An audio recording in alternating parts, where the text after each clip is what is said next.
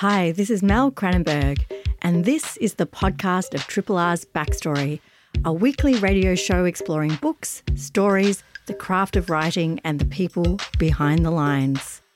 Backstory is broadcast live on Triple R from Melbourne, Australia, every Wednesday. Hope you enjoy the podcast and feel free to get in touch via the Triple R website, Facebook, Twitter or Instagram.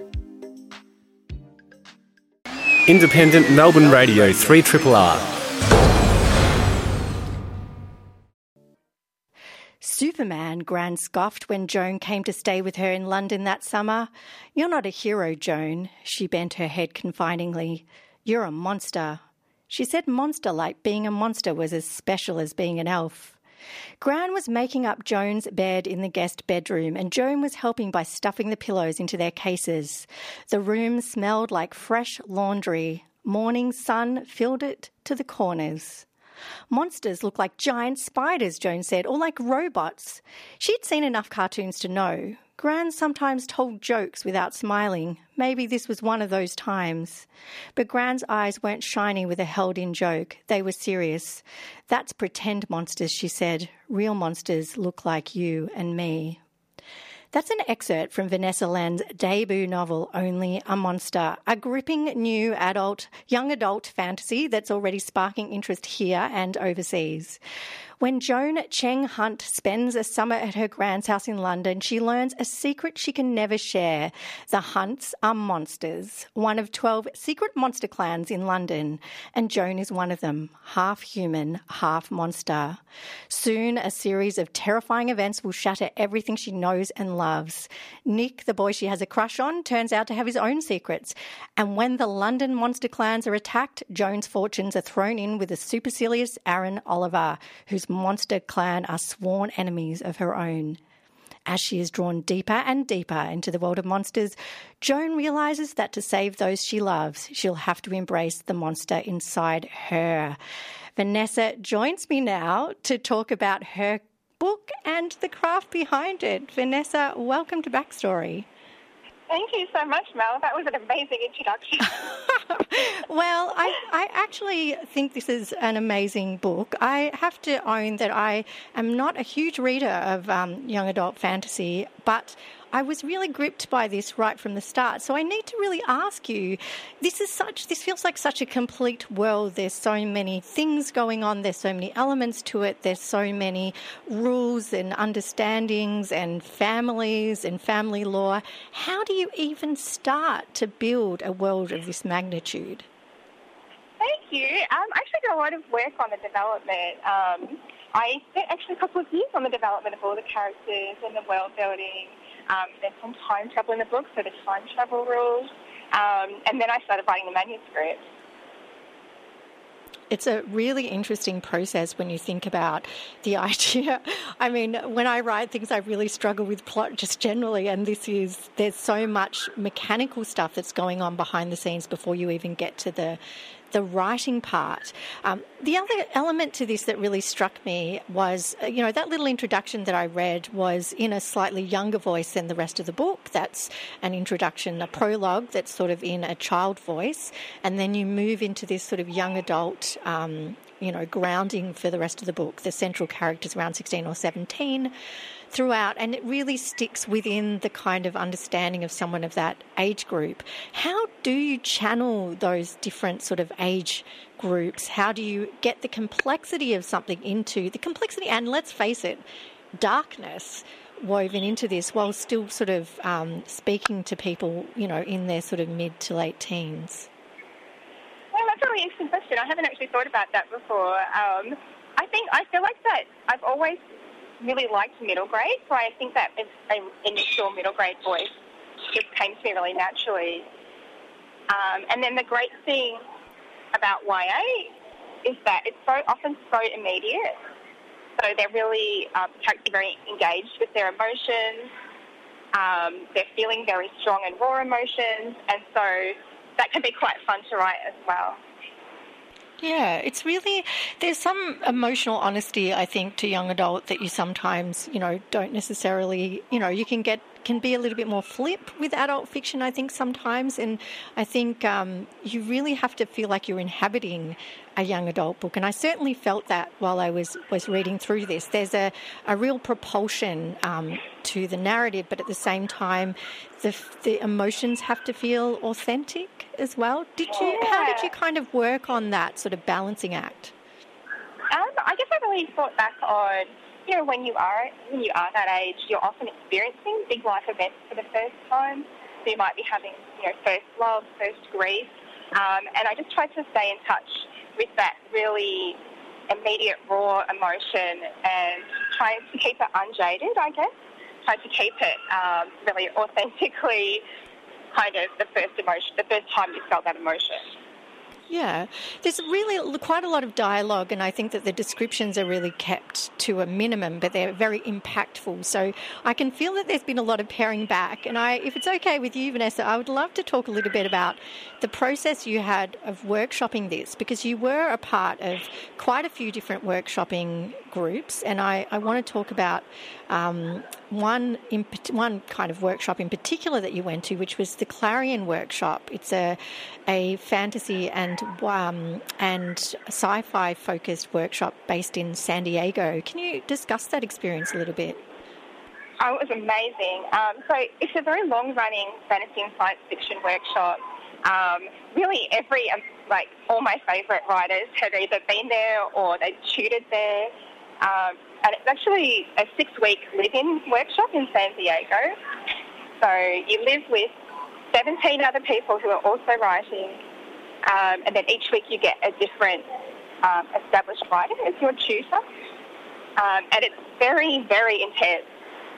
You write a story a week and you critique 4 stories a day. Wow. But it's amazing. I feel like just being so immersed in writing, being among people who are so enthusiastic about writing. I don't know. I wish I could go again, but you're only allowed to go once. Can you talk about that process a little bit? Because I think people who haven't experienced a workshopping class of any sort, which is really the benchmark for how you progress in writing, is really having that process of critiquing your work and also other people's work. What is it that you actually get from workshopping? If you can kind of give a sense of that experience to the listeners. Yeah, I mean, I don't know if listeners have done that Milford method before, where you present the work the night before and then you meet up the next day and each person gives a little bit of a critique in a circle, and then the writer doesn't speak until the end. But I feel like it's a method that really rewards a lot of trust. So when you really trust the critiquers, you can get a lot out of it.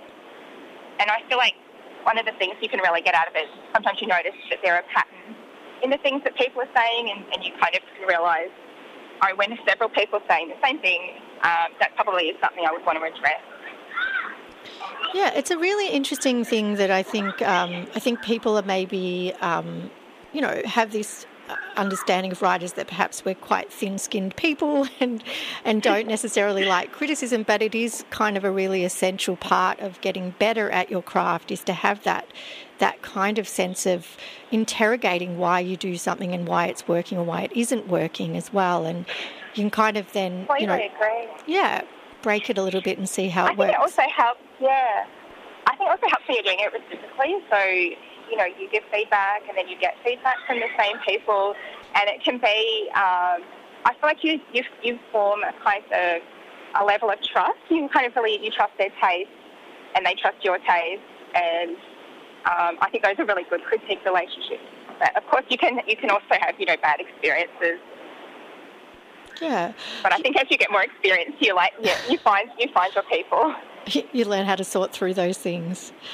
Yeah. I mean, how would you, and again, I mean, I do want to mention, in fact, your book has been blurbed by C.S. Pacat. Those who are very interested in young adult fantasy or fantasy generally will know that name. It's quite a well-known person now in terms of writing incredible genre novels. Was in fact one of your workshopping partners, or someone that you had as a critiquing partner, I think was a term that you used. Yeah. So once a week we have a catch-up when we call it brainstorming or problem solving, where we'll just talk about, I guess, the problems we're having with our manuscripts that week, and we'll solve each other's problems. And sometimes we'll give each other manuscripts, but more often we're just problem solving. Yeah, one of the things that really occurs to me about that is that actually you're getting mini deadlines all the time. And one of the, it's quite easy to get lost in a manuscript of this size where you're wandering around and not quite knowing where you're going to end up. Is that something that you would very much recommend to emerging writers, to have these kinds of sort of imposed deadlines or self-imposed deadlines? I don't know about other people, but when I first started writing the book, I actually did this thing with my Clarion classmates where we did 300 words a day and then we shared it. And that was so helpful for just getting the manuscript started. And a little bit inspiring to see everyone else's 300 words a day as well, kind of really immersed in kind of creativity, which was really fun. But I'd definitely recommend, I'd recommend whatever works for you. Triple R on FM, digital, online and via the app. It's a really quite incredible story. I'm sort of unsure with books that are very plot-focused how much to give away. But I have to say there are some really... this sort of pulls together a lot of elements that people will love. There's, this kind of weird sort of morality tale flipped on its head where the, central sort of protagonist is in fact a monster and the hero is perhaps maybe the enemy. You're also getting a sense of time travel coming through, all sorts of kind of things, including, I think, there is this element running throughout the book of Vanessa being between two worlds. I feel like this is something of, if not a trope, then something that does tend to appear quite a lot in fantasy novels, this idea of being either mixed race or being part something else, being, the person that sort of sees both sides but isn't quite accepted by either. Can you discuss why that element has been wound into your book in particular, and, maybe how it does kind of appear in some of these, in a lot of genre books, in fact? Yeah, that's really interesting, isn't it? I guess I'm half Asian, so I had really wanted to give my main character a similar background. I know that when I was growing up, I didn't often get to see, people like me as the main character in books, or even as sidekick. So it was really important to me to include that representation in the main character.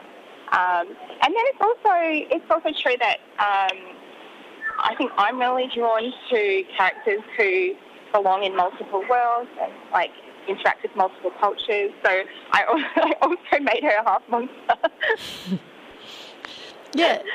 There's quite a telling, parallel early on in the book where you are sort of comparing it with the kind of, racism that the young character experienced at school where, certain things about her heritage were being denigrated, and you're sort of seeing this be replicated somewhat in the way that monsters are viewed, in the way that, the human half is viewed, this idea of people, reducing through bigotry one or the other side of this character. I feel like there is something about how genre books deliver this idea that kind of really helps to maybe break ground for better understanding.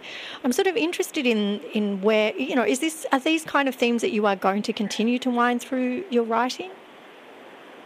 Yeah, definitely. I guess having that background myself, you sometimes can't help but be interested in those things and have that as a bit of a preoccupation of the story. So definitely it's wound through book one, and I think it will be wound through the whole series, particularly because through that fantasy lens, the main character is really torn between her two sides, and I guess in ways that sometimes seem unreconcilable, and I'm really interested in exploring that as well. Yeah. Now, one thing I do want to discuss about this book is that you have already sold the rights into a few different jurisdictions. I think that it is going to be released in the US and in the UK as well as here in Australia. I mean, it's quite a feat, obviously, with a first novel to have multiple kind of jurisdictions publishing the book at once. How are you feeling about all of this interest? And has there been any kind of differences in how the book has been edited for different places? That was really a surprise to me. My agent initially took it to the Frankfurt Book Fair just before the pandemic, and she just managed to sell it to all these territories. I don't know, she's amazing. But yeah, it has been slightly differently edited in different places. One of the things I had noticed was that the American version had to have a few changes. There were things that I didn't realise, like they don't have the blinking green man as the pedestrian crossing. So the American editor had to alert me to all these things that just wouldn't make sense to an American audience. Yeah, that does make sense. And also the setting, I was interested in the decision to set the main events of the story happen in London. Was there a reason that you decided to choose London as the central setting for the action? Yes, I had really wanted to explore, I guess, a diaspora experience in a big city, so I thought London would be a good one for that. And I also knew there was going to be a time travel element. And London is such a documented city in terms of its history that you can figure out almost anything that has happened in London at any era. So it was a very easy place to research. And even you would just know where you'd have to be standing to travel in time to get to a particular location. So that was why I chose London. But having said that, I feel like it's quite a very Melbourneised London. Yes. I think, well, look, I mean, it's an interesting thing, isn't it? Because you can have quite a lot of action happen in a very small physical space, even though the characters are sort of traversing through different time frames. You're bounded in quite a small area that you're travelling. And kind of reading this book made me think a lot about, you have a lot of plates spinning at any given time, even though the actual story on the surface feels very, smooth and it's moving along really nicely. There's just so much that's going on beneath the surface. Did you feel how did you go about sort of plotting it around London, a city that presumably you were writing mostly here and perhaps in the US as well when you set sail? Yes. Probably mostly here, and I didn't even realise until I had only made it this very sunny and dry London. I was like, I probably should make it more like London. But yeah, because I had mostly developed it inside my head before I even started writing it, I had kind of structured it in my head as a series of revelations. And I guess that's what gives it that feeling of a lot of plates spinning. I guess I knew the whole time I was writing it where it was going, and I guess that includes the sequel as well. Yeah, now I want to touch on this because I finished, this book you can read it as a standalone book. Obviously, it is the only book you have released, and it's quite a complete story, and there's everything going on there. But it does feel like you've planted the seeds of a second book that could come out of this. Is there something in the works? Can I ask that? There's definitely. So there's actually going to be 3 books in total. But the first one does have a complete arc. But when I had conceptualised the whole thing, I had initially thought it might just be one book, and then when I started writing it, I realised that I couldn't fit that much plot in one book, so it would have to be 3. Yeah. Yes, it's quite there is such a lot of world that I feel like you've only just sort of touched the surface with, that you've you can feel that you've built something beneath it. It's very well constructed. And I was fascinated by what you said earlier, where you were talking about how you had to consider the, I think I can't exactly remember how you phrased it, but something to do with the time travel rules. Like, are there rules that in genre that you must follow, or are you pretty free to bend them? Do you feel like your audience has an expectation of certain things, or, you know, how do you kind of like both work within some genre expectations and also subvert them for your own ends? Yeah, so I hadn't realised how difficult time travel would be to write, to be honest. I don't know if I would have written it if I had known. But there's different models of time travel that you can have. You can have like a groundhog day, repeating day, or you can have what I have, which is where very difficult to make a change once an event has happened. So, but yeah, there was a lot of constrictions when it came to time travel. I lost these really basic tools like Time Jeopardy, when you have to do something in 30 minutes or something like that. So I had to figure out a lot of different ways to create forward momentum and high stakes, I guess without some of the familiar tools of genre, like Time Jeopardy. Yeah, there are some things that I think you can lean into a little bit, but it does seem like you've created your own version of it, which I really enjoyed. Again, I feel like I am speaking around this book quite a bit, but there's so much in it that I think audiences will really enjoy. Vanessa, thank you so much for joining me today on Backstory. I really look forward to seeing where this book goes, and for the next book to come out, if I'm completely honest. So thank you for joining me today on Backstory. Thank you so much, Val. That was really fun. That was Vanessa Len speaking about her debut novel, Only a Monster, which is out now through Allen and Unwin and is set to be the first of a trilogy. So definitely one to look out for. Independently yours, Triple R. 102.7.